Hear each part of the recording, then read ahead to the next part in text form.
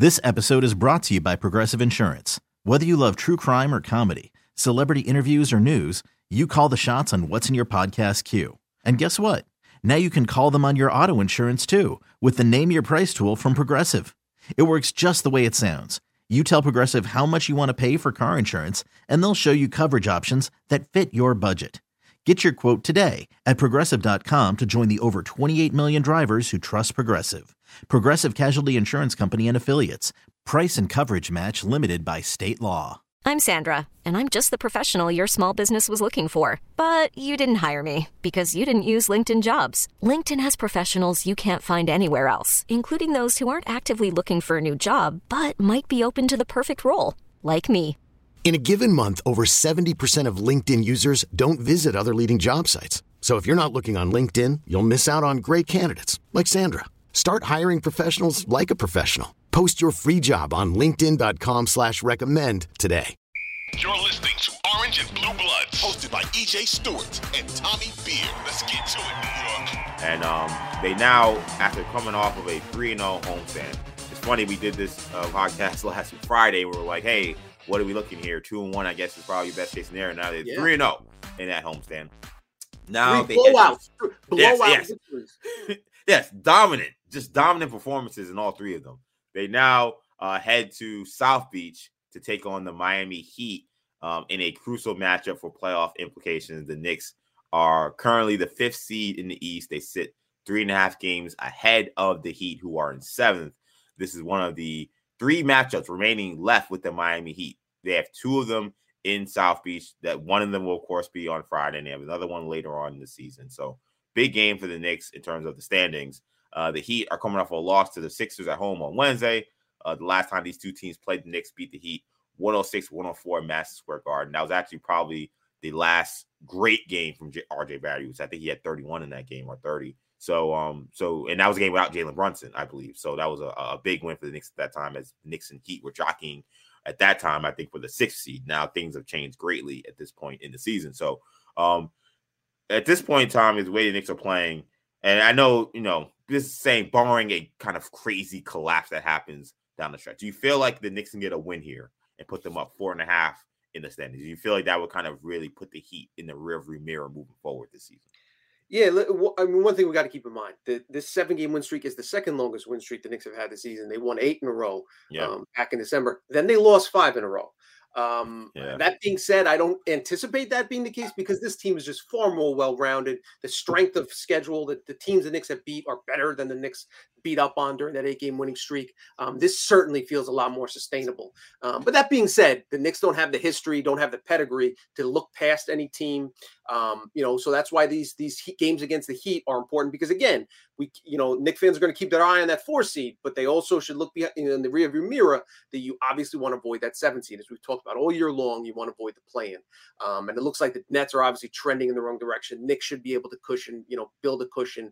But they're 3.5 up on Miami right now. And you're right. If they can get 4.5 up by beating them Friday night, and they should. I mean, listen, this Heat team, Kyle Lowry did not play. They got blown out by the Sixers on Wednesday night. Kyle Lowry didn't play again due to that, that knee soreness that he's been dealing with.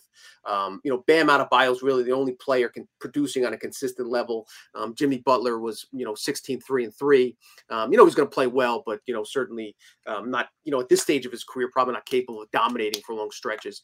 Gabe Vincent starting at point guard. Tyler Hero was 4-15 from the floor. Kevin Love is starting and playing 25 minutes a night for Miami. A guy that couldn't even was out of the rotation because he was a liability defensively for Cleveland for the last month. They don't have a ton coming off the bench. Caleb Martin obviously is a talented player, and Max Strus as well, but Cody Zeller, Duncan Robinson is kind of trying to get back into the rotation. In terms of talent, from top to bottom, not only, Brunson and Randall at top, but again, the thing we've talked about, previously on this pod and previous pods is that 3rd through 9 player in the rotation, the Hart, the IQ, the Hartenstein, the Mitch Rob, and then Jalen Brunson kind of being the wild card. That's where the Knicks kind of can differentiate themselves on a night in, night out basis. And that's where they should be able to take advantage of a humbled and hurting Miami Heat team. Yeah, I mean, I think if they win this game, I'm the Heat are cooked in terms of trying to catch the Knicks. And now Brooklyn is still in the picture. Now they'd have to really turn around how they're playing.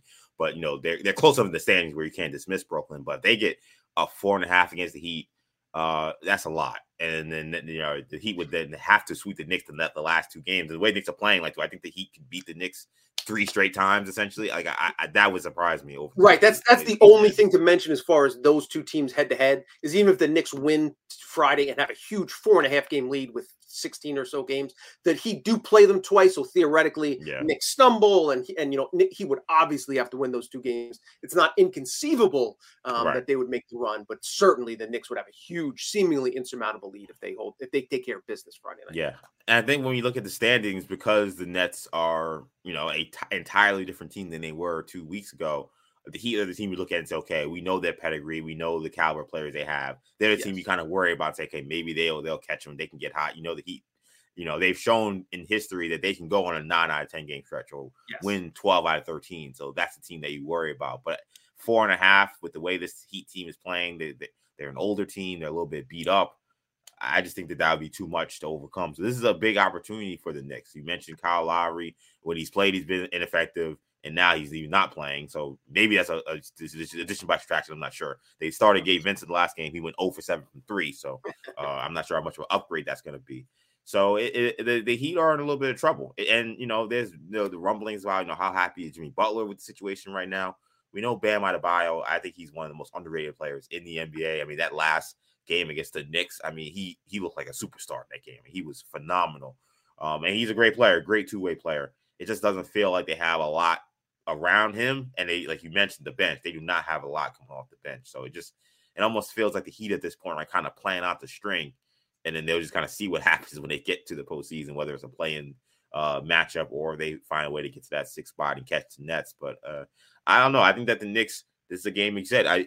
There's 7 in a row, so at a certain point they're not going to win 30 in a row, whatever games left. So the Knicks are going to lose at some point. So if they lost, I mean, it's going to happen at some point, but it feels like on paper the Knicks should beat this team. It feels like they should beat this team. They're deeper, they're younger, they're fresher.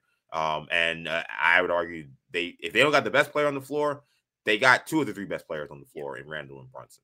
Yeah, I mean, listen, as I mentioned, the Heat started Kevin Love at power forward last night. Jesus. You can't ask Kevin Love to guard Julius Randle. I mean, that's an embarrassment. They'll probably put Caleb Martin. I guess he's on Mitch, right? I guess he'll start on Mitch. But I mean, put Bam on Randle. You thinking? Yeah. It's a possibility. I don't know if you want Bam, guarding. I could see Randle putting up 10 3-pointers if just drawing Bam, way outside the floor. That's a great matchup defensively for Mitch, though, who's been playing at a really high level. He'll get, he'll have a tough test against Bam Adebayo. And the other at point guard. So you got Jalen Brunson against Gabe Vincent is a mismatch as well. And then you got the bench unit with Hart and IQ, as we mentioned. So yeah, on paper, Knicks have there's a big talent discrepancy, and the things you hate about Tibbs leaving Brunson and Randle in the game up 40 points with 3 minutes left until last night. The good comes with that bad comes with the good. He keeps this team hungry. They don't take a second off. So they're not going to overlook any opponent. I thought Wednesday night might have been a trap game, coming off a huge win over the Celtics. The Nets are going to get up for the game. How do teams deal with success? And the Knicks more than showed up. Jock Vaughn talked about that, getting off to a strong start, and it was the Knicks led by Randle and Brunson who really just buried the Brooklyn right out of the gate. Yeah, Knicks are starting to show the signs of being a mature team. Like, I know they have a lot of young players, but it feels like, like you said, pretty much since the turn of the calendar year, these like absolute stinkers, like they haven't had a lot of them. Like they may have a bad quarter, they may have a bad half, like they had against the Washington game. It was like a bad quarter. They may have a bad quarter, maybe they'll have a bad half, but it's rare that they'll just not show up for an entire game. And I do think that, I've given Tibbs a lot of crap on this podcast, and I will give him crap when I think that he deserves it. But he is doing a tremendous job keeping this team prepared, keeping this team focused. And he just seems to have the right temperature of the squad, something that I don't think he had last season, but he definitely has right now. Yeah, and just one thing about Tibbs, and I almost have to laugh when, folks on media, a lot of media members especially, say, "Oh, where are the Tibbs haters now? You guys are silent." Or no, I don't think it's as much of an own as these guys think. The reason the season the Knicks were 10-13 with this essentially the same level. They were 3 games below 500 because he was playing Fournier, because he was playing IQ 22 minutes a night, because he was playing Derrick Rose extended minutes when it's clear Derrick Rose is a shell of himself. What did he do? He did what the Tibbs haters wanted him to do: play IQ a ton more minutes, give McBride have him replace the rotation that the minutes Fournier was getting to improve the team defensively. What do you know? Quentin Grimes, and Quentin Grimes, give him a ton more minutes. What do you know? The Knicks turn it around, and again, Tibbs deserves credit. Where credit is due. But the beauty of claiming that Tibbs haters are blind is, okay, so if Tibbs gets credit for their record this year, does he get blamed? Is he the one to blame for essentially, for them having a terrible season last year? So I keep that in mind when you see folks say, "Oh, listen," and I've said from the start, the NBA is about talent. You can't, you don't want to put too much emphasis on coaching. That changes a little bit in the postseason when you have to make adjustments. Tibbs was badly out coached in the Atlanta series. He'll get a chance at redemption this year. We'll see how it goes. But again, and we've been sincere since day one. We've knocked Tibbs when he deserves it, and you give him credit when he deserves it. You knock Randall when he's playing poorly and quitting on his team and showing zero effort defensively. Then you credit him when he fights through screens and does the little extra things here and there and passes the ball at it and stops doing the turnaround in the middle lane where he gets stripped and turns the ball over. We do this weird thing where we give players credit and coaches credit when they deserve it. So if you enter it without a significant bias, and looking and coming to an endpoint and then finding reasons for it, if you just you make your analysis and comment on the games after they happen, you leave yourself a lot of opportunity to again be fair, and that includes knocking guys when they don't play well, as we've done with Barrett, and crediting guys like Brunson when they turn around an entire franchise. Yeah, I mean, the Tibbs stuff is funny when people are like, where are the Tibbs haters? Like you said, Tibbs made adjustments that I could have made if I was in the bench. In fact, there are adjustments I kept asking for when I was talking on the podcast or talking on radio in New York City, that these are the things they need to do to change the program, change the team around, and lo and behold, that happens.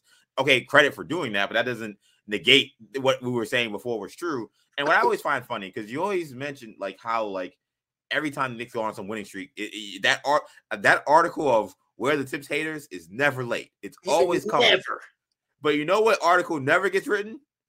Where's the love for Leon Rose? Yep. Like every time there's a win streak that happens, it's always, it's Tibbs. You got to give Tibbs all the credit. Where the people, but those same media members who want to give Leon Rose crap for not talking to them, for being basically on the back of a milk carton because you can't find him. They will hammer him. They will make every single move he makes or move he doesn't make and talk about how he's failing the team. But then when they start winning, it's Tibbs. It's got to be Tibbs. It's not Leon Rose. It's not Leon Rose, the guy who brought in Jalen Brunson, the guy who traded for Josh Hart and led this 7-0 stretch to Josh Hart joining the team. It can't be that. It's got to be all Tibbs. Perfect point is the Josh Hart. It's not even Leon Rose got the guy. Tibbs got his guy in Josh Hart. So he gets credit for Tibbs got his guy in Jalen Brunson, as if he's the one on the working the phones and trying to figure out the cap and figure out how to get a trade done. It's just, I've unfortunately seen Tibbs run an NBA team. It didn't go very well. Exactly. I saw him run the Minnesota Timberwolves. Into the ground. So it sounds like every time when we talk about the guys Tibbs wants, it sounds like the front office most of the time ignores them. They're like, yeah, okay, whatever. The only guy they gave him was Derrick Rose. All these other guys he's been asked for. He wanted Reggie Bullock back. They were like, get out of here, old man. When Alex Burks back. Yeah, when Alex Burks back, get out of here, man. So exactly. It's we give credit where credit is due. Tibbs is doing a very good job. He has his strengths. I think you're seeing his strengths accentuated with this squad. Definitely. The weaknesses that he has, I think, could show up in the postseason with adjustments that have to be made quickly. He's made adjustments much quicker this season than he has in the past, and that's why the Knicks have this record. Let's hope that he makes those same adjustments when it's playoff time. Last thing on the Heat real quick. I love the Miami Heat matchup. For a lot of older fans, like they think about the Knicks Bulls rivalry, Knicks Pacers rivalry, and to some degree, I got a little bit at Knicks Pacers rivalry in the late 2000s. But like the Heat rivalry is like the rivalry for me. Like whenever I think of teams I hate in the NBA as a Knicks fan, the Miami Heat always go right up to the top of the list because of those matchups in 97, 98, 99, and 2000. Incredible that they played that many times in a row with the Pat Riley going from New York and then going to Miami kind of in the wind of the night to run that organization. Any favorite moments in the Miami Heat Knicks rivalry? Yeah, for me, it's an easy one. It's Allen Houston's shot. In '99 Game 5. The backstory for me was I was a sophomore in college, I think that year.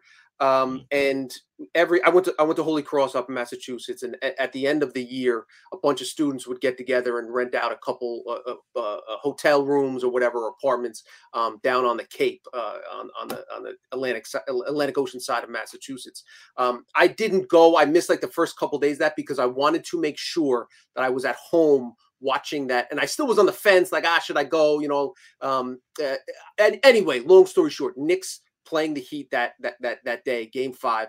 Allen Houston hits that shot. I'm in my basement with my cousin. And we go crazy, and I go, yo, let's leave right now. We get in the car, drive out to the Cape, amped up, watch the Hawk series. I ended up getting thrown out of the hotel because I was running around like the parking lot after a Camby dunk against Atlanta. In Game 2, and the owner of the hotel throws me out. My friends still joke with me about this. He throws me out of that. He says, "Yo, you can't stay here. You got to go." And I just looked at the guy. I go, "Must be a Hawks fan." So that's my little story from that run in '99, and that's why that moment. And Patrick, people forget how Patrick playing with the heart of a warrior on a bum Achilles. That series always was, I think, kind of his last great moments as a Knick. Yeah, Ewing was an absolute warrior in that series. It's funny, I was looking back at that play. By the way, the shot from Houston is hanging up in my apartment. It's one of the few sports pictures I have hanging up in my apartment. Houston, it's a beautiful shot from behind the baseline of him shooting and seeing the Heat crowds kind of like, oh no. It's definitely one of my favorite moments as a sports fan. I mean, I remember being a kid in Queens, and it's funny, my dad's a huge Knicks fan, but he wasn't home. I think he was working. So this is like, maybe I don't know if my dad had a cell phone at this point, or if he did, it was not something he would use to like call to talk about, hey, the Knicks won. But like, I remember like Houston hitting that shot, and it's just like my mom and my brothers, and like I'm just running around the apartment going crazy. The Knicks are gonna win this series. I just remember being like, I cannot wait to tell my dad what I just saw, because I know my dad, he might have been listening on the radio, but he might not have seen it. So I'm like, he's not gonna believe how the Knicks won this game.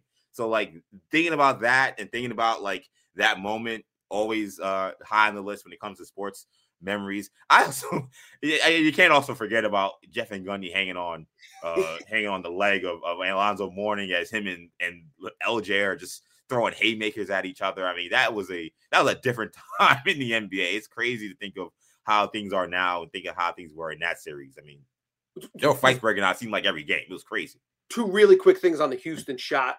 1.8 seconds left when the Knicks inbounded. One of the great what ifs. If they had a replay, I think that ball goes off Sprewell's foot, by the way. The play right before, like if you slow it down, then they would have, that shot, obviously they don't even get the chance to inbound. I think Marley fouled Houston on the shot, hit him on the top of the head. But the other thing is 0.8 seconds left after the shot drops. Van Gundy screaming at the official for allowing Terry Porter to get a shot off. He took a dribble and then launched one from like 35 feet. Didn't go in, obviously, but I actually had an opportunity to talk to Van Gundy last year, and I asked him, like, why were you screaming at the official? He said, because Terry Porter should not have. Again, remember, they didn't have replay at that point either. So if that shot goes in, the ref had his arms up, and it bent off, then it would have counted. They couldn't have overturned it with replay. So I said, right. you just won the first 8 seed to beat a 1 seed, and you're screaming at the official. He goes, yeah, because we almost lost on some BS, So that was a great series, a great moment in Knicks history. And one thing I'll mention also as well as we move on, like I also forgot, because I watched that whole series, that last minute of that game like yesterday or a couple of days. I don't know why it was up on Twitter. And I forgot how terrible that offensive series was before East Freewell, gets the ball knocked out of bounds. Like, they had nothing cooking. I don't know what Jeff was doing on that draw to start, because there was nothing happening. And they got lucky that they got that side out of bounds. And not just that series, not just that quarter, those games, those Pacers games, for anyone that complains, the NBA, there's too many 3-pointers, it's boring. Go watch. Treat yourself to like one of those 7-game series against the Pacers, or those knockdown drag out fights when they would dump the ball into Ewing. And I love Patrick, yada yada yada. And then one guy would stand on one side of the floor, the other 4 guys would watch. Just watch that, and then compare that contrast it with the movement and effort and energy to play with today. Yeah, Knicks got very lucky in that one, but we're happy that they are. Knicks Heat, big game Friday, always a fun one when Knicks and Heat match up.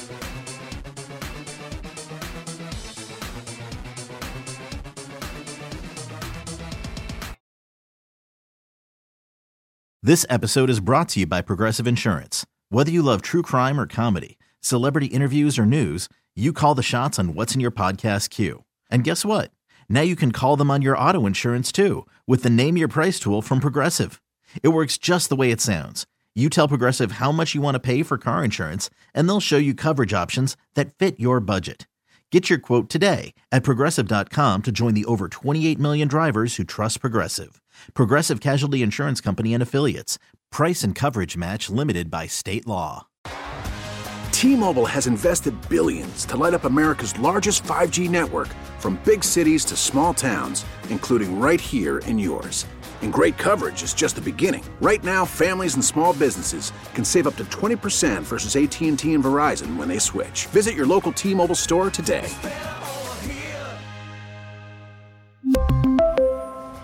Plan savings with 3 lines of T-Mobile Essentials versus comparable available plans. Plan features and taxes and fees may vary. Odyssey is giving you a chance to win a trip to London to see Taylor Swift at the Eras Tour. It's Tay in the UK. Hey, it's Taylor. Just download the free Odyssey app, log in and listen to a participating station for a minimum of 60 minutes to get your daily entry. And you could win a chance to fly off to London with 3 friends and see Taylor. I can't wait to see you at the Eras Tour in London. For more, go to odyssey.com/Taylor. Tay in the UK. It's on the Odyssey app. Thanks to Republic Records. This is a national contest.